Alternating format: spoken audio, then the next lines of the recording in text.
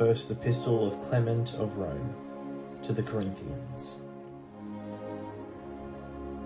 Chapter 13. Let us therefore, brethren, be of humble mind, laying aside all haughtiness and pride, and foolishness, and angry feelings, and let us act according to that which is written.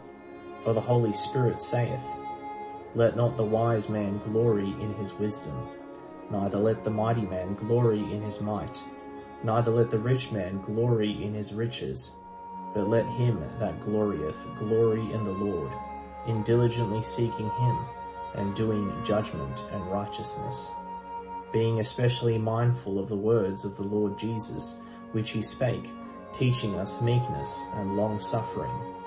For thus he spoke, Be ye merciful, that ye may obtain mercy. Forgive, that it may be forgiven to you. As ye do, so shall it be done unto you. As ye judge, so shall ye be judged. As ye are kind, so shall kindness be shown to you. With what measure ye mete, with the same it shall be measured to you. By this precept, and by these rules, let us establish ourselves, that we walk with all humility in obedience to his holy words. For the holy word saith, On whom shall I look, but on him that is meek and peaceable, and that trembleth at my words?